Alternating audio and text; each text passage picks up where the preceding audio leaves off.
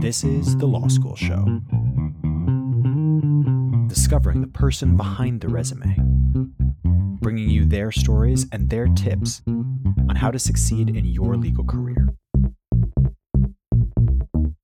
Catch it all here, right now, on The Law School Show. Hello, gentle listeners. You're listening to The Law School Show. I'm your host, Jake Clark, and today I'm talking to Professor P.M. Vasudev about a topic that I think a lot of us have become at least passingly familiar with, which is the GameStop short squeeze and the ensuing impact that might have on securities law and the general study of law and economics. Professor Vasudev, how are you doing today?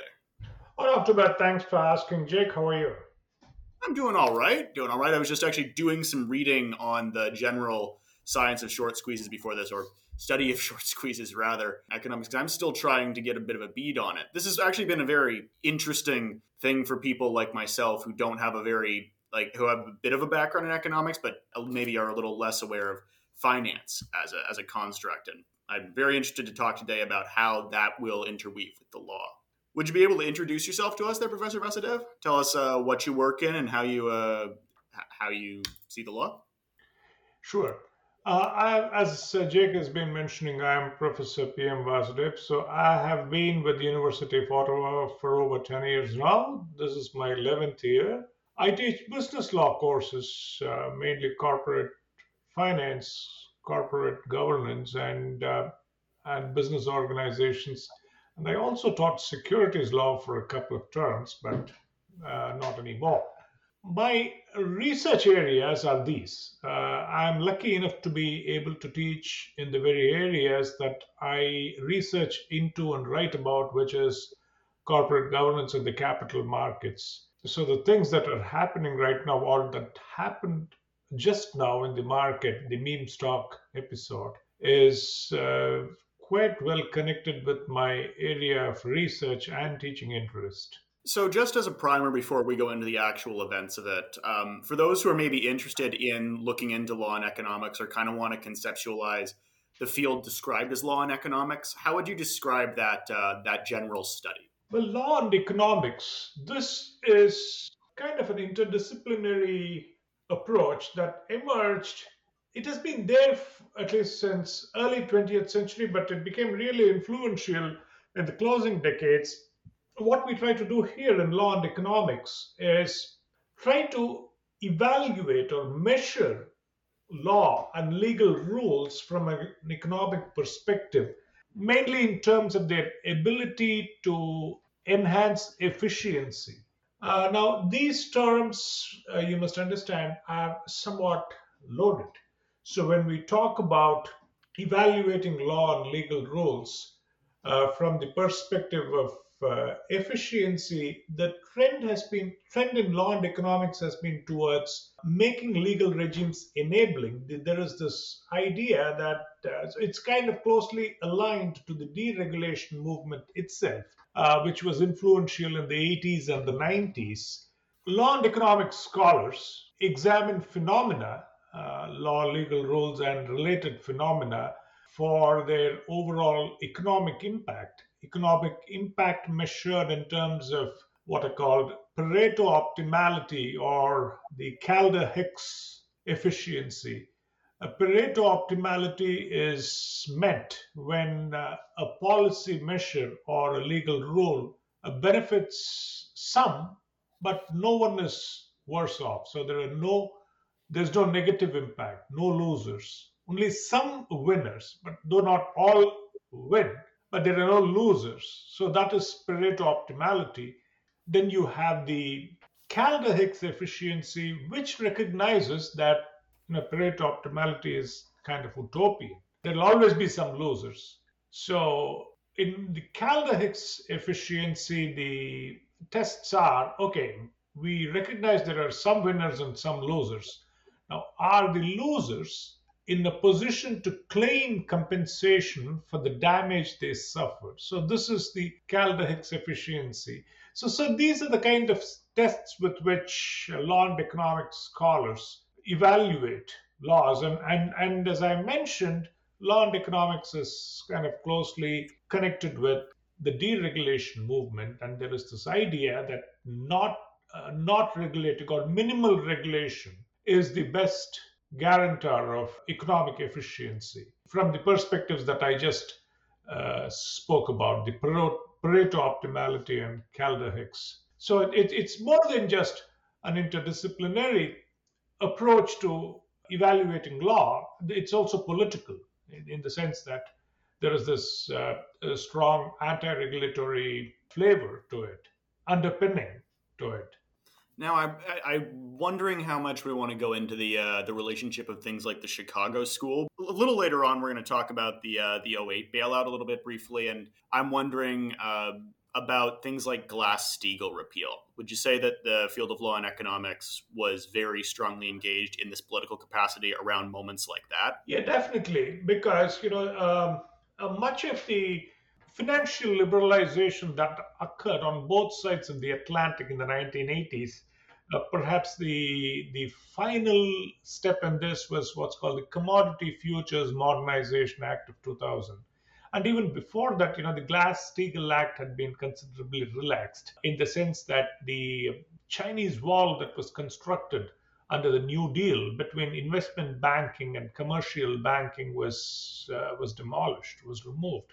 So commercial banks could get into investment banking, so they could actively trade in stocks. So this is one part of the deregulatory agenda of law and economics. Another, especially in the context of the GameStop and whatever happened with its shares in the recent weeks, is about what's called the efficient markets hypothesis. So here again, stock market booms and busts have been endemic since the origin of the markets, dating back to late 17th century, early 18th century. We had our first stock market boom bust in what's called the South Sea bubble of 1720. Not to interject there, but I realize this. Sea shanties are very big right now, and right around the time GameStop was happening, and I really wonder if it's some kind of echo of the South Sea bubble in history as these two things between maritime culture and stock market fungibility. Well, in terms of numbers, yes, the steep rise in value and then the fall in value, but the driving factors were quite different in both. Because the South Sea bubble was generally driven by a positive sentiment and what's called the animal spirits, which Keynes wrote about in 1930s, the animal spirits of the stock market. John Maynard Keynes, the British economist, he was always quite kind of critical of the valuation methods applied in the stock market. What was recognized as speculation, at least until early 20th century, but then that gave way to what came to be called the efficient markets hypothesis, which was framed in the 1960s. The Chicago school that you just spoke about, Eugene Fama, he was one of the architects of the efficient markets hypothesis, and the idea is that markets have informational efficiency. Markets will absorb the information that is available about companies and apply that information in determining the trading prices of their shares. So this is called the informational efficiency of the market, and a kind of a quasi-scientific aura was given to the market's methods of price discovery. What was a few decades earlier considered speculation gave way to this idea that markets are efficient. So all we need to do is to give them information about companies, and then they will arrive at efficient values for the stocks. So this theory was propounded in these words. It was there not so prominently earlier, but it was given it was given flesh and blood and presented as a theory in the 1960s. And with this, it was kind of taken for granted that the market's ways are almost infallible. And that has been put to test every now and then. And the GameStop episode is, I guess, a very recent one where it underscores the problems with the efficient markets hypothesis.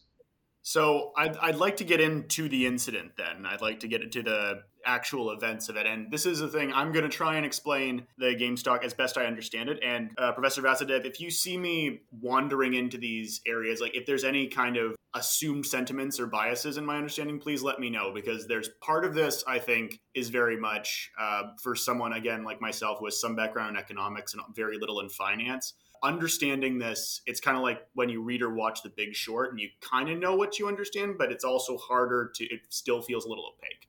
So I'm going to try and unfurl this as best I understand and then ask you if that was illustrative. So as I'm aware, I became aware of this on January 27th, 2021, when essentially the news that I got was that a subreddit, r/Wall Street Bets, had managed to deeply frighten a series of hedge fund managers. And then later on, this unfolded into a drama specifically around the shorting of the GameStop stock, the stock of the company GameStop. And this is a short was explained to me as you rent a ball for the value of the ball, but not just for the sort of end quantity of what that value will be. And then you sell it in anticipation, or you rather rent it or sell it to someone else in anticipation of that value going down. So you lock in that amount. And then when it does go down and when the debt is eventually reclaimed, you're, doing well by that margin. And the upshot of that, as I was given to understand it, and as the to the moon sort of sentiment came after that, was that there is a set amount of gain, but there is also an infinite capacity for loss, which allowed the price of the stock to be driven up massively. And in the ensuing week, up until the point when the debt had to be called in, there was this kind of AirSat's online movement rallying from a very strange variety of figures. Like Elon Musk and Alexandra Ocasio-Cortez came together on this one, among other things. Eventually, as we sit now, the price of the stock ended up plummeting a great deal. And the general upset around it seems to have revealed to many people, especially in the initial part of it, where it was this, again, a subreddit, this online community that managed to get onto this thing that does seem esoteric and essentially frighten the general, as you said, kind of the concept of the efficient markets hypothesis in general, but specifically its current iteration. So I'm going to pause there and ask, what do you think of that understanding? Your account of what happened over the last few weeks is quite accurate in most of the things that captured. And you're right. So it does have shades of the efficient markets hypothesis. So let me step back a little bit and explain what shorts are, short selling is, and then go from there, if that's okay with you. Absolutely. Go right ahead. So I just spoke about the informational efficiency of markets, the idea that markets apply the information about companies and determine share valuations in the market. Share valuations can go to any extent in either direction. That's the open structure we have. There is no anchor value or anything at all to which it is tied. So in an informationally efficient market, when you postulate that valuations are driven by markets understanding and interpretation of the information that's available about a company, the prices can go up, like it does with Tesla, because it seems to Tesla is reportedly having this technology that no one else has. And you know what has been happening with Tesla's stock, especially during the COVID times. That's one. The other informational efficiency impact is when companies seem to be in the sunset zone, like GameStop. GameStop relied essentially on stores, physical stores, brick and mortar stores for selling its video games. And this was understood as something that's becoming obsolete. So GameStop's future was considered bleak. So the professional investors, the hedge funds in particular, went in for shorting the stock. Okay, when you look at the stock market and how market actors make money there, it's mainly the bulk of the money is made in a rising market. As prices go up, you make profits. But the outlier is short selling, where you expect prices to go down and bet on that. And short selling to some extent creates what's called a self-fulfilling prophecy. Now, because you and a group of investors like you consider GameStop and companies like GameStop, maybe in another field, maybe for another reason, you think they are on the decline. So you bet against them. You bet that their shares are going to go down. So you start shorting their shares. This can be done in several ways. We have the futures and options. That's a very speculative way of doing it. But taking a short position is selling the shares of a company that you don't have. And the very activity of selling has a depressing effect on prices. When the activity in a counter, if a lot of people are buying Apple shares or Amazon shares, the demand itself drives prices up. In the same way, if a lot of people are selling a given share, be it GameStop or something like that, the price drops. So the mere act of selling brings the prices down. But then to sell, you must have the shares, right? You can't sell something you don't have. And shorting has been permitted. It has been there in the market and it is permitted, except that we have this kind of a gray line that divides between legal shorting and illegal shorting, which is when does your shorting become manipulative? Because manipulative practices are illegal under securities law, but not shorting per se. But then when does shorting become manipulative? That's a question to be fought out in courts, I guess, in individual cases. And so that was a threat that was held out against the retail investors that are alleged to have driven up the price of GameStop shares. But before I go there, let me speak a little bit more about shorting. So when you don't have the shares but you sell them, that's called naked shorting. The idea being when it comes time to settle your trade, by then the prices would have dropped. So what you do is you buy the shares at the lower price and then settle your trades. Does that make sense? Yes. The other way is to borrow. So when you borrow, you can always return, right? So you borrow and then you start shorting.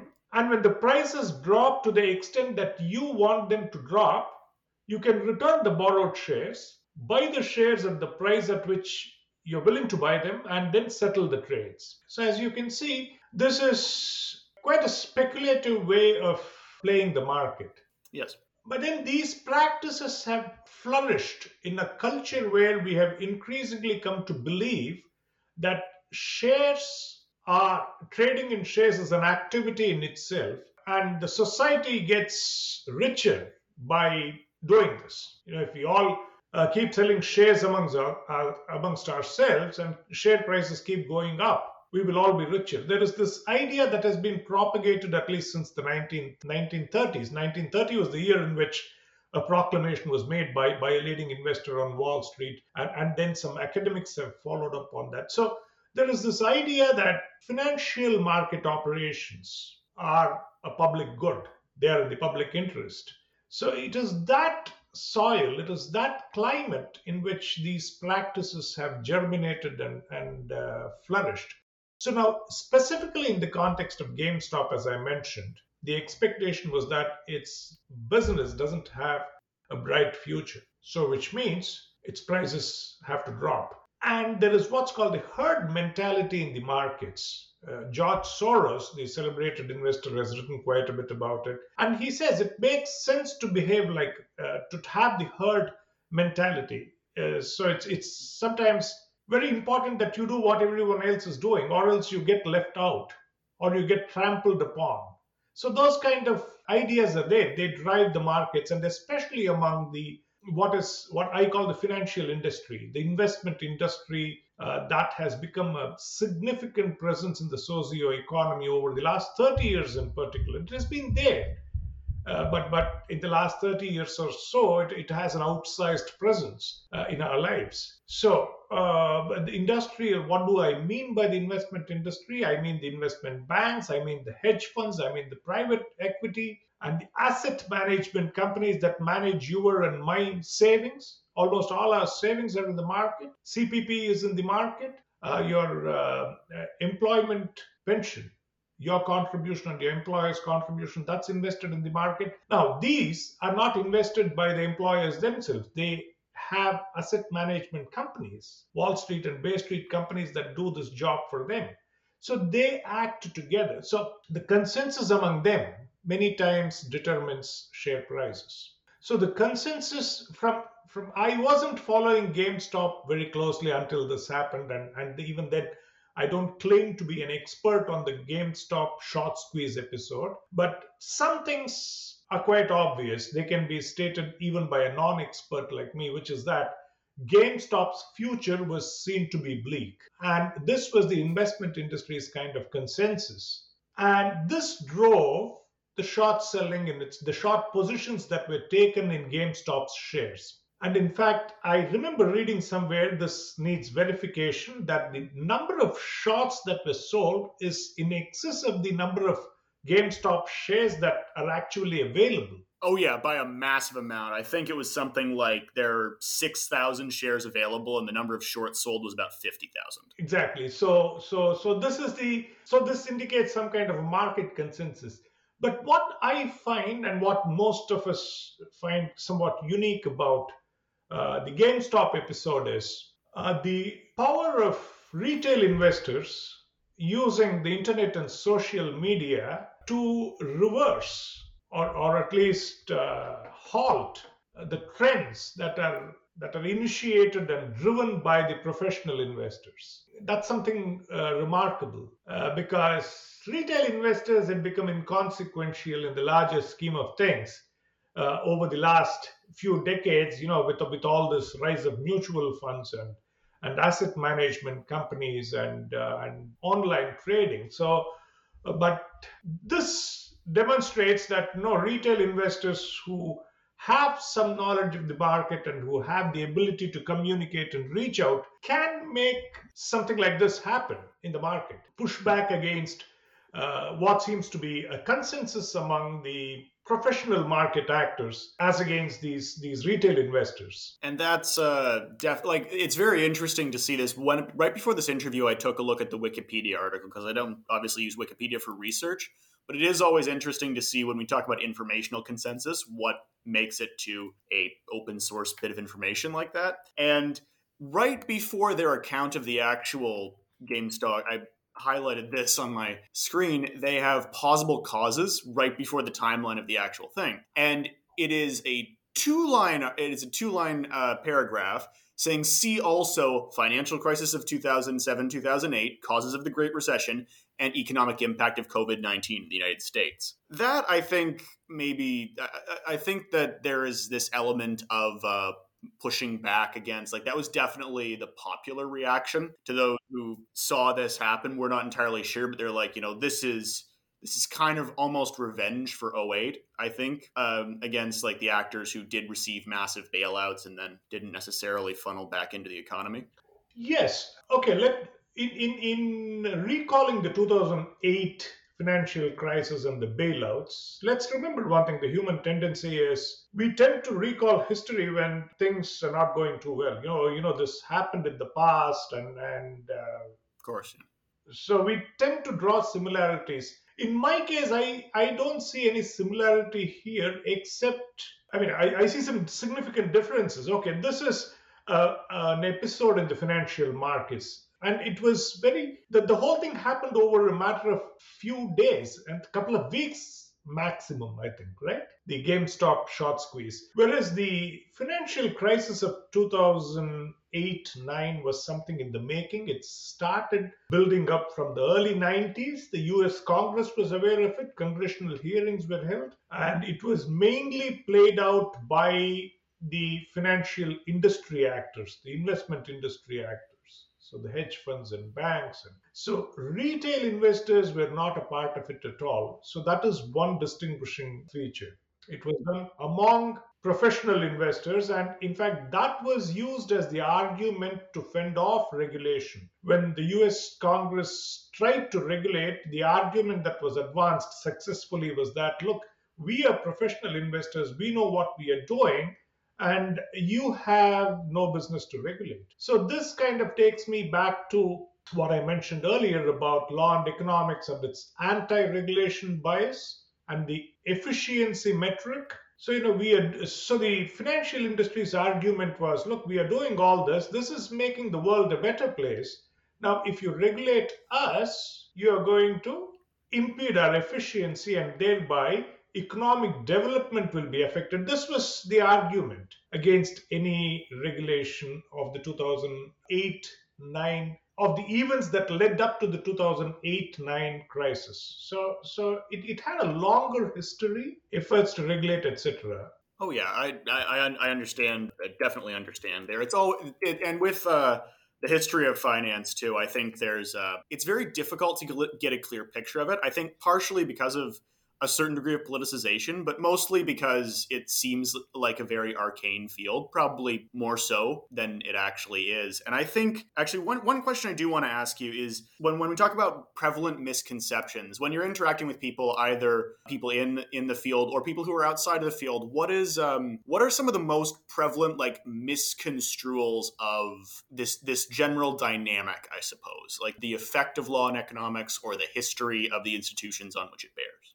Well, one major misconception I find among the people is that, our kind of readiness to accept the ways of the market as some kind of ways of nature. We treat it almost like the weather. It's like having a snowstorm or whatever. Not necessarily a snowstorm or a hot spell in the summer. Not necessarily, because many of these market events are the handiwork of market actors, and not sufficient attention is paid to that. And these actors operate in a certain framework, deregulated framework, if you will. Yes, so that has been a major factor in whatever happened. I don't know if you're familiar with this tweet that I came across. The tweet, I don't follow Elon Musk, but I believe he tweeted some days back about short selling in shares. He asked the question: you can't sell a car you don't own. You can't sell a house you don't own. You can't even sell a shirt that you don't own. Something like that. But you can sell a share that you don't own. How is that possible? So he has, according to me, he has a somewhat cynical understanding of the ways of the market, and of course he is riding its wave to the fullest. Oh yeah. But even then, he's not exactly a big fan of the market. That's the sense I'm getting from the way he speaks and the kind of things he does. So this is a very relevant question. So if we don't allow people to sell houses they don't own, we don't allow them to sell cars or any other assets that they don't own, how do we allow the financial industry to sell shares they don't own on the specious reasoning that this makes the world better for all of us? So we have that. So the misconceptions about these happenings, they go back. They are very long-standing habits of thought that we need to question. So they have led up to this. So what is unique about this particular episode, the GameStop episode, as I mentioned, and as everyone else is talking about as well, is that here are a handful of nobodies, really, just through their power of the internet and using social media, they have been able to turn the tide in the stocks of a particular company. And it's not all a success story, because there are several sob stories as well out there. I mean, there are news stories about how people who bought at high prices are now suffering because the prices collapsed, right? GameStop shares. So misconceptions, yes, we need to revisit some of the misconceptions that have crept in the recent decades about the benefits of deregulation and what do we mean by regulation, etc.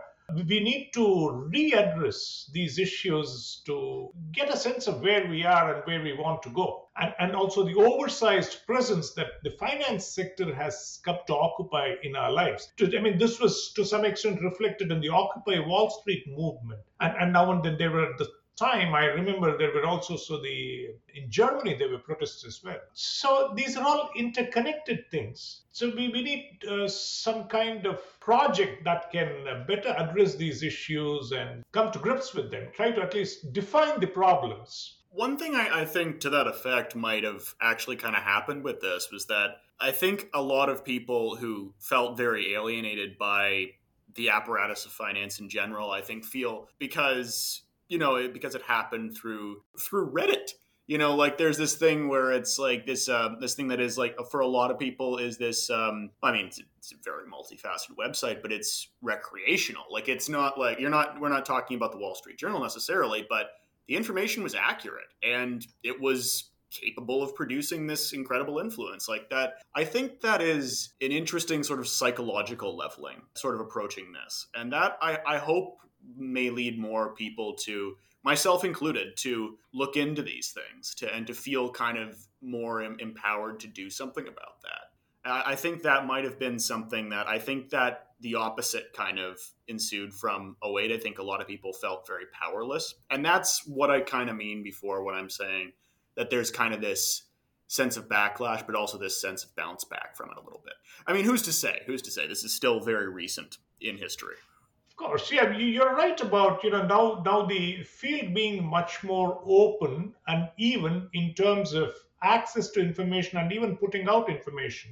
So we have traditionally lived in a world where there were all these newspapers and hoary names like Wall Street Journal and Financial Times, and if you had something to say, to get them to publish your writing would have required a significant effort, and they'll first ask who you are, etc. But we now live in a much more democratized environment where if you have something to communicate, you can just go out and put it out there in the market and see what traction it gains, right? Like an artist doesn't really depend on agents and Broadway stages to stage a play. You can do it on YouTube. You can have your own video. People do it. You can have your own YouTube channel for artists. And similarly, for people who want to say something, write something, all these avenues are there now.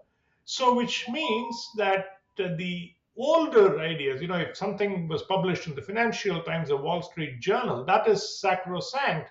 That has to be treated with greater respect than something coming out on Reddit or a WhatsApp group or whatever, or a tweet from somebody, etc. So there is this kind of an information avalanche that has happened, and I don't see any going back on that.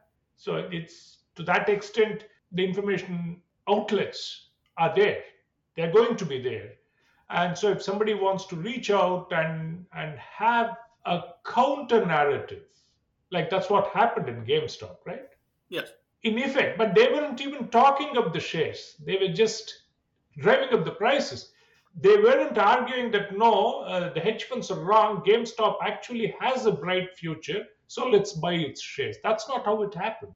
They said, look, these guys are shorting, so let's buy up those shares so the prices will go up. It was just play with the prices, nothing to do with the underlying fundamentals, as they are called. The fundamentals there? Sorry. In the business prospects. Oh, sorry. Okay. Got a little confused for a second. No, yeah. Yeah, that's the fundamentals. I was going to say, yeah, it was for the memes, man. Yeah, exactly. So they weren't saying it's not as though the guys on Reddit who drove up GameStop share prices were arguing that GameStop has a bright future. All the hedge funds are wrong. No. So I do. We did touch on it largely there. I do want to ask, because we talked about sort of the interplay of information relative to how we perceive commodities now, and how like the field of law and economics processes commodities, and how in general it's seen to evolve. And then we've also spoken about the democratization of information. I know it's very difficult to predict. It's kind of like trying to grab a handful of sand, but like, do you have any intuition? Do you have any theories on how this will play out into how we assign value to, or assign value based on, information? To shares? Yeah, in general, but like specifically regarding it. Yeah, specifically financial assets, because those are the ones that are subject to wild fluctuations in values, right? Yeah. Well, to some extent, I mean, I'm talking about this in my forthcoming book, because see, when you talk about shares and share prices, there is the distinction between what's called the primary issue of shares, when the shares come out of the company, when a company issues shares, and then when the shares get traded in the market, what's called the secondary trade. Well, as far as the secondary trade is concerned, prices have always been speculative, and the animal spirits phrase, a very catchy and a very apt phrase, according to me, that Keynes used to describe what goes on in the market, that doesn't look like subsiding. That doesn't look like going away anytime soon. In that analogy, then, would that make market manipulators sort of shamans of the market? To some extent, because you see, let's not forget that the Federal Reserve was established in 1913. This was in the aftermath of the panic of 1907 when money dried up. So there was this, the prices of shares had been driven up, and then suddenly the animal spirits kind of ebbed. So the prices dropped. And so money that had been borrowed for buying these shares at inflated prices could not be repaid. So there was a financial crisis in 1907. In response to this, Federal Reserve was created in 1913 to create what they called elastic money. And as you can see, Federal Reserve is doing its job. That's its primary function. Everything else came later. This targeting inflation, assuring employment, etc. were all afterthoughts. Yeah. Primary function of Federal Reserve was to support Wall Street. Oh, yeah. And it is playing that role to perfection, as we have seen since the COVID crisis set in. You had that crash in March last year, and now share prices are simply going through the roof. So my point here is, you ask me, is this going to happen? Well, as long as the Federal Reserve and the financial system remain as they are in their current form, they can support. This is called Greenspan put. Have you heard about it? I know I've heard about Alan Greenspan. I'm not sure exactly about this concept. Please go ahead. Yeah, explain. So it's what's called the Greenspan put. So the idea is that Wall Street actors can go on driving up prices, and if prices look like dropping, Greenspan will pick them up. He was the one who started the bailouts with what's called the long-term capital management in 1997 or 98. So there is this idea that Federal Reserve will step in, and there's plenty of literature on that. So as long as the systemic arrangement continues, these kind of episodes are unlikely to stop. And that is where, the thing that you spoke about, the powerlessness and let's get back at them kind of mentality among small investors. Yes. They find an expression, because there is this idea that the market is not fair. And to some extent, Michael Lewis showed this in his book, the The Big Short. Flash Boys. The Big Short or Crash Boys, or he has. I forget the name. The book where he wrote about the high frequency trading, HFT. Oh, I think they made a movie because he's like The Big Short is a thing I see referenced a lot. He's had, This is the book. I don't think there's a documentary. This is about the high frequency trading, where you just keep trading in shares and make very small amounts of money. And Renaissance, the hedge fund founded by Jim Simons, it specialized at this, using algorithmic models and computerized trading. They trade at such enormous speed that by sheer velocity, they make money. With the high frequency cable and things like that. High frequency trading. Yeah. So things like that. So we have created all this systemic support for financial speculation, which is underpinned by the idea that financial speculation advances the public interest. Except that we now drop the word financial speculation, we replace it with efficient markets. Efficient markets advance the public interest. And for efficient markets to function, we need these supporting arrangements, the Federal Reserve and technology systems and deregulated trade, like, for instance, commodity futures. So it's a complex package. So you tweaking at the margins may not really produce significant change. That may not be very encouraging, but I think that's just what it is. And sort of just as a bit of a sort of way to frame this, just in a little bit more of like a straight legal context, there's an aspect of this which I think to some people, I mean, American media is our media in large part, so I think we experience this fairly concurrently. But when we talk about securities regimes, Canada has a set of very distinct differences, like down to the definition of a security from the United States. Do you have any advice on how, especially if we're studying Canadian law, how we should view these parities, these similarities? Like, how should we contextualize developments in the American sphere? Well, in my opinion, the differences between the Canadian and American securities regimes is not really substantive. It is more cultural. Oh, interesting. Could you expand on that? Yeah, Canadians may not do certain things that be done in the US. So it's more, for example, why did the Canadian banks not get into credit derivatives? We spoke about the similarity, the idea that there is some similarities and there is a recall of the 2008-9 crisis, right? Yeah. Canadian banks were not affected by it because they did not plunge into credit derivatives, unlike their American or European counterparts. So, I mean, short selling is allowed in Canada. There's nothing, there's no law that prohibits short selling of shares. So, this is my opinion that the difference is more cultural than regulatory or legal. So, regardless of the rules, we won't do certain things. That's very interesting, Professor Vasudev. I'll have to think about that. I find that analysis very fascinating. Now, going forward, just to sort of kind of wrap up a little bit, when we look at this, if we are feeling confused, I could just say buy your book, which Well, do that, please. actually let's just go with that. Where are your where can we find your publishing and or your teaching on this?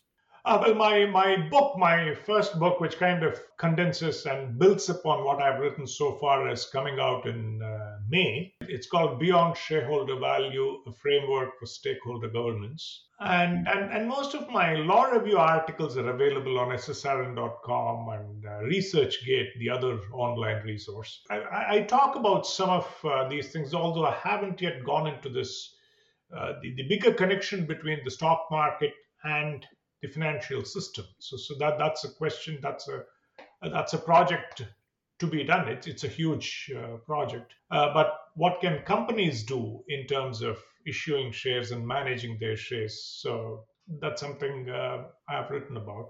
Certainly. All right, you're here, dear listeners. Do check that out. Yeah, that has been GameStop or GameStonk, as Mr. Musk did tweet. Just sort of as a parting note, there was a thing about specifically, I mean, like, I think it's Tuesday for him to get in hot water for market manipulation. Do you think that's going to come to anything? Probably not. So that would kind of, maybe it might be a rap on the knuckles or something, and that might have a deterrent effect in the future. And there again, it raises the question of the too big to jail kind of the argument that was raised, the complaint that was made in the context of the financial crisis of 2008-9, because all the actors that were responsible for the crisis were the big guys, and so what was done to them? For example, the main person, if I remember his name, was Cassano in AIG, who sold all those credit default swaps that necessitated a bailout. The US Department of Justice decided not to charge him criminally. That being the case, now if they bring criminal charges against small investors in this episode, that would send out a very wrong political message. That would be pretty alarming. Exactly, because you remember there was this huge complaint. I know, I mean, because you were probably in high school at the time, I don't know, but yeah, there was this big complaint against even the Obama administration that they did not take strong action against the people that had been responsible for the 2008-9 financial crisis. So you have that as a standard by which to measure the current happenings in the market. And I guess we'll see how that develops. Yeah, let's see how that plays out, yeah. And in either event, it'll be interesting. Yeah, for sure. All right there, Professor Vasudev. It was lovely to have you on the podcast. To all you listeners, thank you very much for tuning in. This has been The Law School Show. I've been Jake Clark. Thank you, Jake. Have a good one. Have a good one. Cheers. You've just been listening to The Law School Show. You can find more episodes on Apple Podcasts, Stitcher, and now on Spotify, or on our website at thelawschoolshow.com. If you liked what you heard, like us again on Facebook or follow us on Twitter for the latest updates. Human stories, new legal topics, and career-advancing advice right to your earbuds. Catch it all here. Next time on The Law School Show.